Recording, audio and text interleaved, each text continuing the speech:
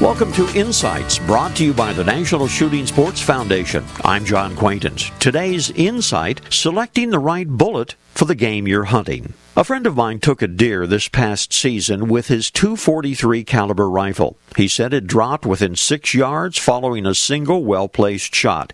He used an 85 grain bullet. Another friend got his deer a couple of years ago with a single shot from his trusty .30-06. That deer, too, dropped almost immediately from a single shot. He used a 220 grain bullet. Now, both these incidents are examples of hunting success while using the wrong bullet for the job. In other words, both hunters were lucky. When selecting a proper round for your rifle, do it with your quarry in mind. Cartridge companies offer an amazing array of loads, and each is designed with a specific purpose in mind. My buddy with the .243 actually shot his deer with a bullet designed for varmints.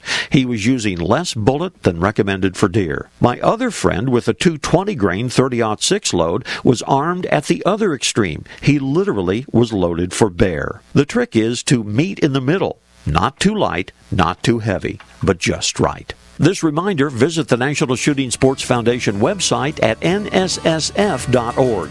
Lots of information about hunting and the shooting sports. This is John Quaintance.